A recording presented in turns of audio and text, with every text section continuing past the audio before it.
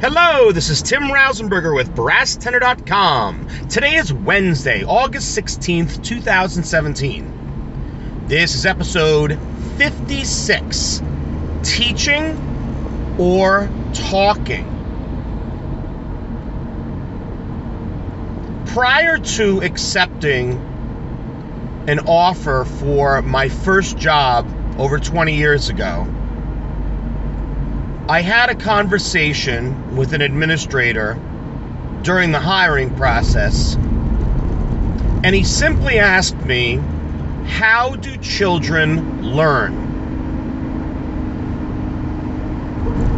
And I remember being stumped. I didn't have an answer for that question. Back at that time, at least in the school that I went to, which was a very fine school, we really didn't cover that. And we hit all different types of things involving child psychology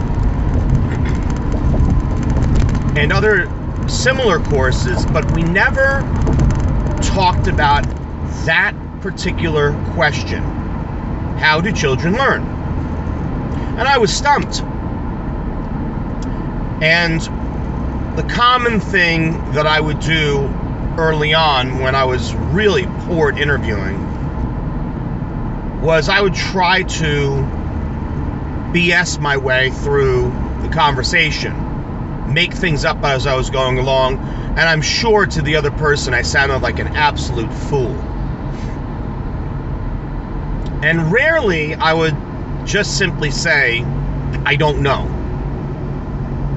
which is often a much better answer than trying to babble your way through what you think they want to hear. So, after I gave a whole bunch of okay answers, and he continued to say, but how do children learn? I finally said, I give up, I don't know. And he said that the answer is very simple. Children learn visually and orally. Orally, A-U-R-A-L-L-Y.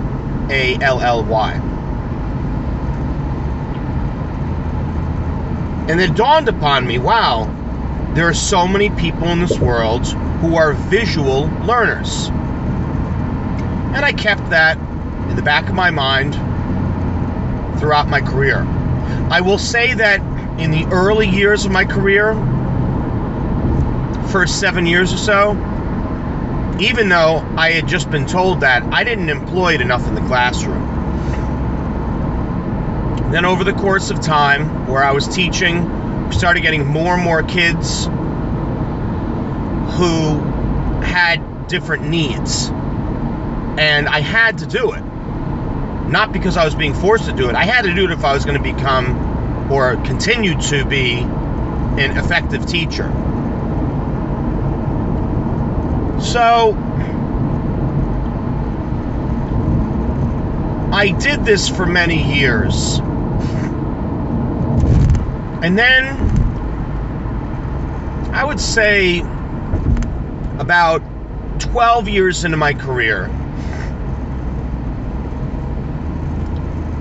I learned a question that many teachers do not ask often enough in the classroom. Why? Why? After all, we live in a society which has demonstrated, not by my opinion, but through their actions, we live in a society that by and large, people don't want other people to ask why. They don't want to be questioned. This is absolutely the case in politics. You don't want to question things. People have their own agendas. They want to just move through.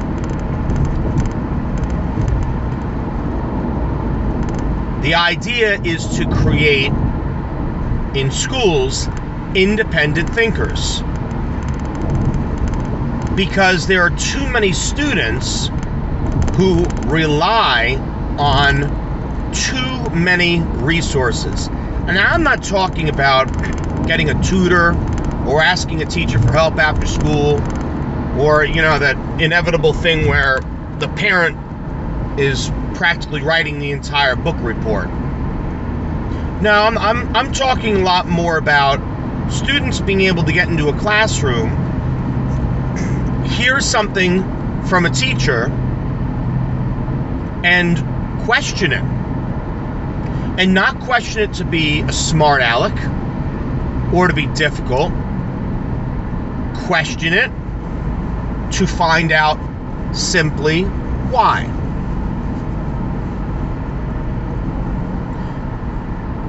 This was something that the administrator had told me about the visual and oral learning 20 years ago. I don't think that's something he considered. But there's also something else that I'm not sure he considered either. And that has to do with today's topic. Teaching or talking. When you heard this topic, when you saw the title of this podcast, were you going to be able to figure out what it meant?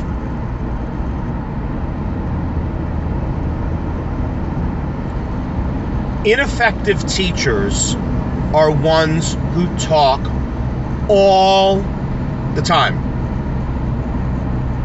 And they might be brilliant. Off the charts brilliant.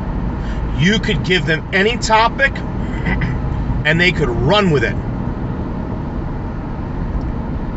Really go very, very far with it. To the point that even a topic that they're not too familiar with, they could probably still give you an excellent lesson impromptu. No planning whatsoever. Here's the thing though. Teaching has nothing to do with knowledge. Knowledge is only part of the situation. Teaching has to do with the ability to communicate your ideas, your thoughts to your students. And you do this by way of knowledge. Granted, if you're teaching from your desk the entire class, and you're looking at a computer screen, and you're looking at your notes, you are simply not going to be as effective a teacher as someone who just doesn't do that. I can't even fathom doing that. I have to be face-to-face, directly in front of my students. No notes or very, very limited notes. And the only notes that you should probably have would be little notes on either index cards, or if you've got an iPad, and a few words just jotted down to keep you on topic if it's something that's really complex. You should be to the point, hopefully in your teaching career a few years in, where you don't have to do any of that. And you can just go. But I am baffled by how many teachers think that they're teaching. And they're not. They're talking. And you will inevitably have at least one student who is not processing the information. And I was never a fan of No Child Left Behind. But this is a situation where children are being left behind. And it's not acceptable. Yes, you're going to always have kids who struggle. You're going to have kids that are on the high end of the spectrum, in the middle, and on the low end. This is always going to be the case. I don't care where you teach. You're always going to have the bell curve. It's your responsibility as a teacher to find a way to reach every single child. An example. One of the lessons that I do in general music and chorus style classes is I am very, very insistent on students learning the Star-Spangled Banner. I feel very strongly about it. How do I teach it?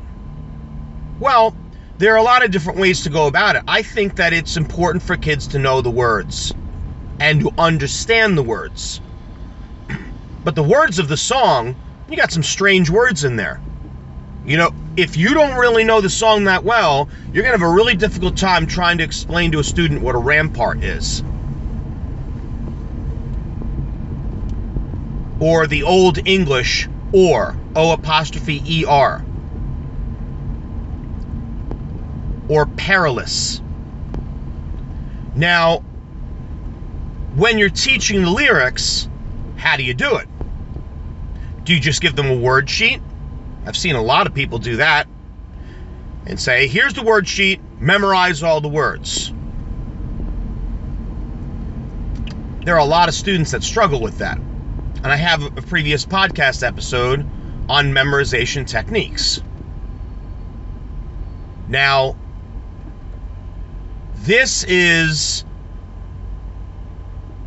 a perfect opportunity for you to shine as a teacher. How are you going to find the most creative way, the best possible method to reach every single student in the room and go at an appropriate pace? And it's very challenging. An example of what you could do. You could play the song with no words. None. No lyrics at all. Just play an instrumental track. Then maybe you could play the song with the words. With you not singing, but maybe a recording singing. Or you could sing along. But don't have them sing, because now they're doing too much. They just need to be doing less so they're able to do more. So you have them listen. Now,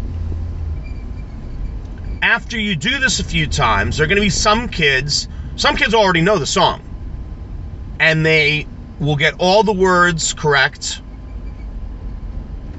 Maybe one or two words might be off, or the spelling might be odd. And then you have other kids that are still stuck on the first line of the song.